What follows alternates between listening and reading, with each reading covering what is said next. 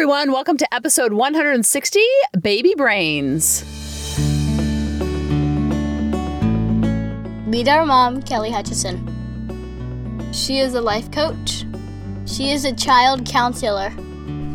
She is a teacher. She's a parent coach. And she's a mom to us. She will teach you to stop yelling at your kids. She will teach you to get your kids to listen.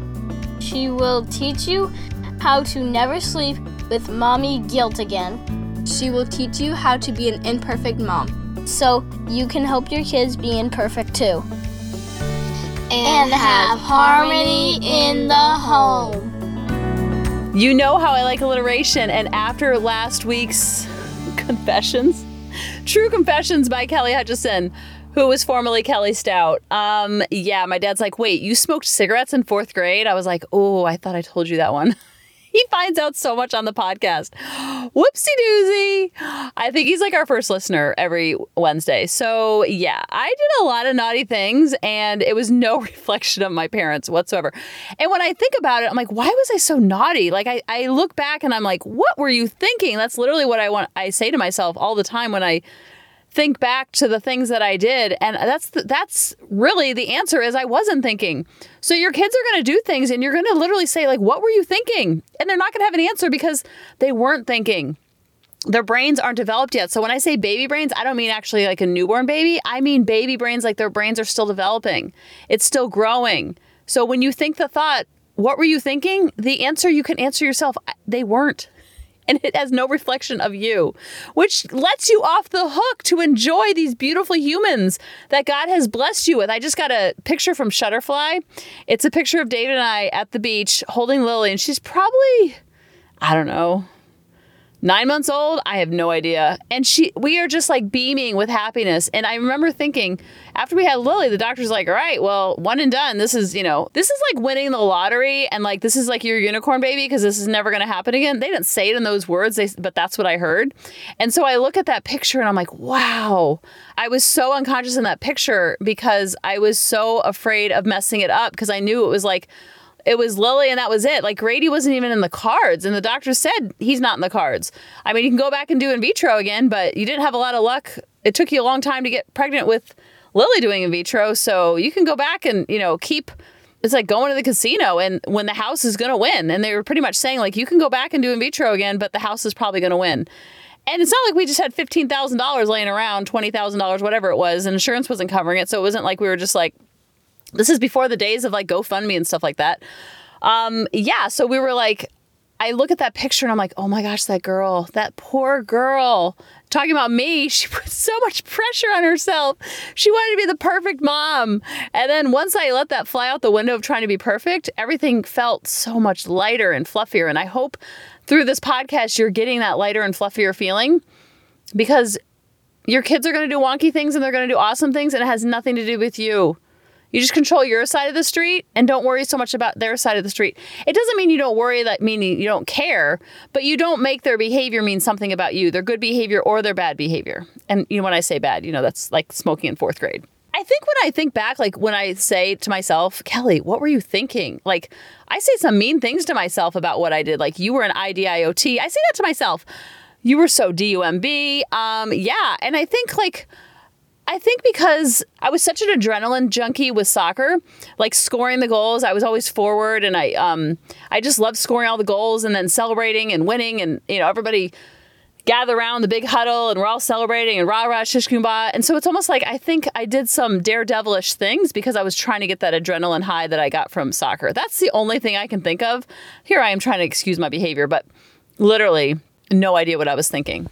So on that note, my former principal, Dr. Chapman, sent me this post and I was like, oh, this is perfect for our podcast. It's perfect, like sister post of what we talked about last week about their brains and it's still developing and they're not thinking straight and doesn't mean anything about you. You are literally going to love this if you didn't already read it. And I don't want to read anything to you because I cannot stand when people read things to me. So I'm going to try to speak in conversational style. And also as I'm reading, I'm going to kind of interject like a big fist bump.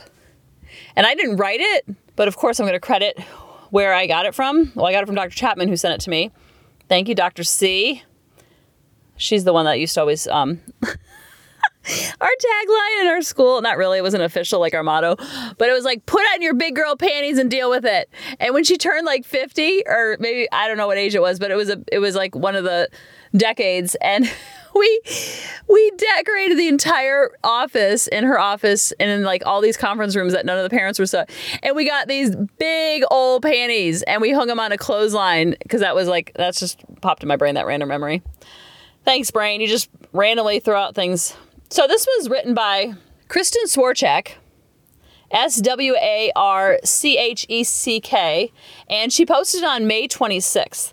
And this is to all of us. When I say baby brains, I'm not talking about a toddler or a newborn. I'm talking about baby from like 0 to 25 because the brain is still developing. She doesn't say how old she is, and maybe it's in another post, but I would say she's probably 14, 15, 16 in this picture.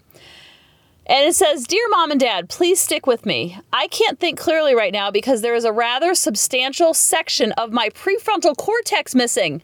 It's a fairly important chunk, something having to do with rational thought. Oh, yes, that's what we've been talking about. When I say their brains are not developed and you're not dealing with a fully functioning human being, I don't mean like there's something wrong with them. I just mean they're growing and developing. And their brains are literally still growing. And then you have this human in front of you and you think you're dealing with like a coworker and you forget that they're missing a huge chunk of their prefrontal cortex. Not that it's missing, but it's still growing and developing. Just like we wouldn't expect a baby to go swimming and know how to swim. It's like everything has to be learned in ages and stages. But our ego will start roaring and make their behavior, or if they're not walking by a certain time or they're not liking certain foods, like something is inherently wrong with them because we think that there's something inherently wrong with us. So when we see our kids struggling with something, we think that there's something wrong with our kids, which means there's something wrong with us. You see, it won't be fully developed until I'm about 25. And from where I sit, 25 seems a long way off. And I'm like, yes, I'm literally fist pumping in the air when I read that because we always talk about 0 to 25. And I'm no brain scientist, obviously. But everything I read about, it's literally from 0 to 25 because a lot of my naughty, awful stuff that I did were in my 20s. Like, what were you thinking, Kelly? Like, seriously, you think you'd know better, but apparently I still had a long ways to go. But here's what I want my parents to know. My brain is not fully developed. It doesn't matter that I'm smart. Even a perfect score on my math test doesn't insulate me from normal developmental stages that we will all go through. Go, girl. Yes. Yes, Kristen.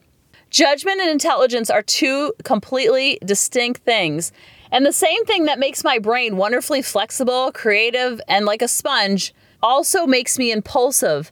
Not necessarily reckless or negligent, but more impulsive than I will be later in life. Oh my goodness, if that isn't the truth, I don't know what is. I was so impulsive. It's like, think it, then I did it. And there was no gap in between. She says, please stick with me. And when you look at me like I have 10 heads after I've done something quote unquote stupid or failed to do something smart, you're really not helping so much. Think about when you mess up, when you feel guilty, like the shame spiral we go through, we don't need like piling on. If I do something and my kids are like piling, I'm like, can you not pile on right now? You adults respond to situations with your prefrontal cortex, which means your rational part of your brain. But I am more inclined to respond with my amygdala, emotionally. And when you ask, what were you thinking? The answer is I wasn't, at least not in the way you are. You can blame me or you can blame Mother Nature, but either way, it is what it is. At this point in my life, I get that you love me, but my friends are my everything. Please understand that. Right now, I choose my friends, but don't be fooled. I'm watching you very carefully. That's why I always say focus on your side of the street. Don't worry about your kids so much. Worry about your side of the street. Just like when I was teaching and my students would raise their hand, they're like, Billy's not sitting on their bottom. I'm like, listen, Linda, are you sitting on your bottom? Because if you are, that's all you need to worry about. Don't worry about Billy. I got my eye on Billy. All right, Linda over there, little Terry Tattletale. Please stick with me, and here's what you can do for me. Number 1, model adulting. I see all the behaviors that you are modeling, and I hear all the words you say. I may not listen, but I do hear you. I seem impervious to your advice, like I'm wearing a Kevlar vest, but your actions and words are penetrating, I promise. If you keep showing me the way, I will follow, even when I detour many, many, many times before we reach our destination. This girl is smart, using Kevlar vest and impervious, big words like that. Whoa, she's using bigger words than I can. Number 2, let me figure out things for myself. If you allow me to experience consequences of my own actions, I will learn from them.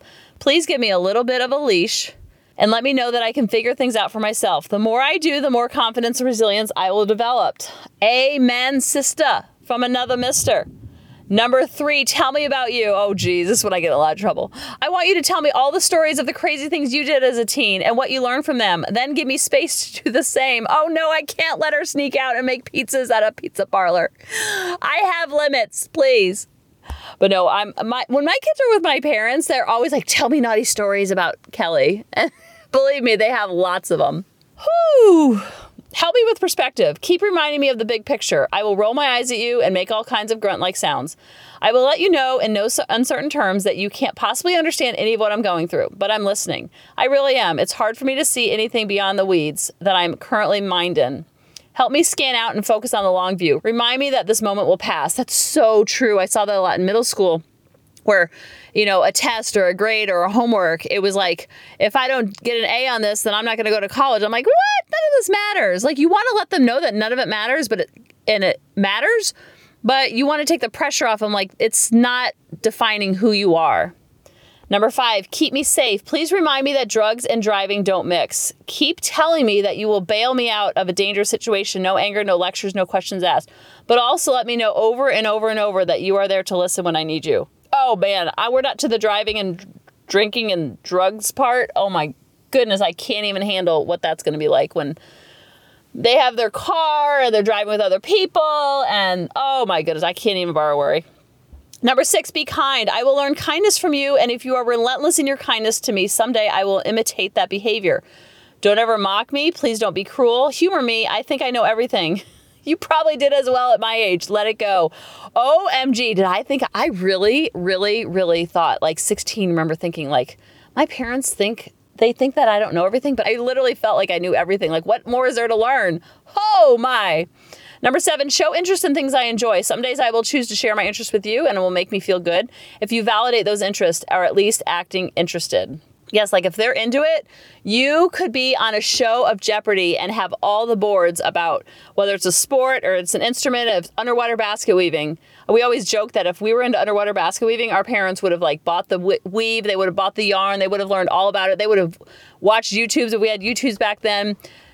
Be interested in it when they're interested in something, because that's your gateway to talk to them about all the things that are going on within that activity. Because there's almost like a little society that goes on the teams, on the clubs, on the extracurricular. And it's like a mini version of life going on in these microcosms of their after school activities, their classes, their schools, but not doing it from a place of you got to get A's, you got to get all A's because then I can feel good as a parent. Remember, their grades have nothing to do with you and your value and your worthiness. One day when the haze of adolescence lifts, you will find a confident, strong, competent, kind adult where a teenager once stood. And in the meantime, buckle in for the ride and please stick with me. Love, your teenager. Oh, now it says it's by Helene Wigdens. So maybe, I don't know who to give credit to. I think Kristen Swarchek posted it with her picture, but the writing was by Helene Wigdens. I will post it in the show notes so you can have access to it because it's so powerful and it just is such a good piggyback to everything we talked about last week about their behavior, good or bad, has nothing to do with your worthiness and your value. And they can't make us feel good enough if we're not feeling good enough. There's no amount of A's, there's no amount of teams that they can make, there's no amount of home runs or goals or first chair in band that they can do because it's going to feel like they're doing it for you versus doing it for their evolution or for their growth. So when you remember this about their brains, when you remember this about their humanness, and you remember how hard it is to be a kid and navigate it all and figure it all out and fit in and balance it, the balancing act they're learning, it's like a small version of what they're going to deal with in big people school. And you realize how hard it is for you and for us as adults. So they're experiencing that same kind of hard. It's just more on their level and on their age and on their stage. And then you have more compassion and empathy because you're going through the same type of emotions in your own personal life, in your work life, in your home life, and the chore life, and all that. You're trying to manage and balance it all. And they're doing the same thing, just on a kid version with an undeveloped brain. Now, this doesn't say, oh, let them off the hook and let them sneak out and eat pizzas and make pizzas at the pizza parlor. But you don't make it mean something about you. And when you don't make it mean something about you, then your reaction isn't so inflamed. You're not so reactive because you know that it has nothing to do with you. It has to do with them. And then you get to just sit back and enjoy the show. I love you guys, and I'll talk to you next week. Bye-bye. Hey, mamas, thanks for listening. If you had any ahas, clicks, or those lightning bolt moments while listening, you have to check out my free parenting bootcamp, where we take all of this to the next level and we try to create even more awakenings for ourselves so that we can connect more with our kids and never yell at them again.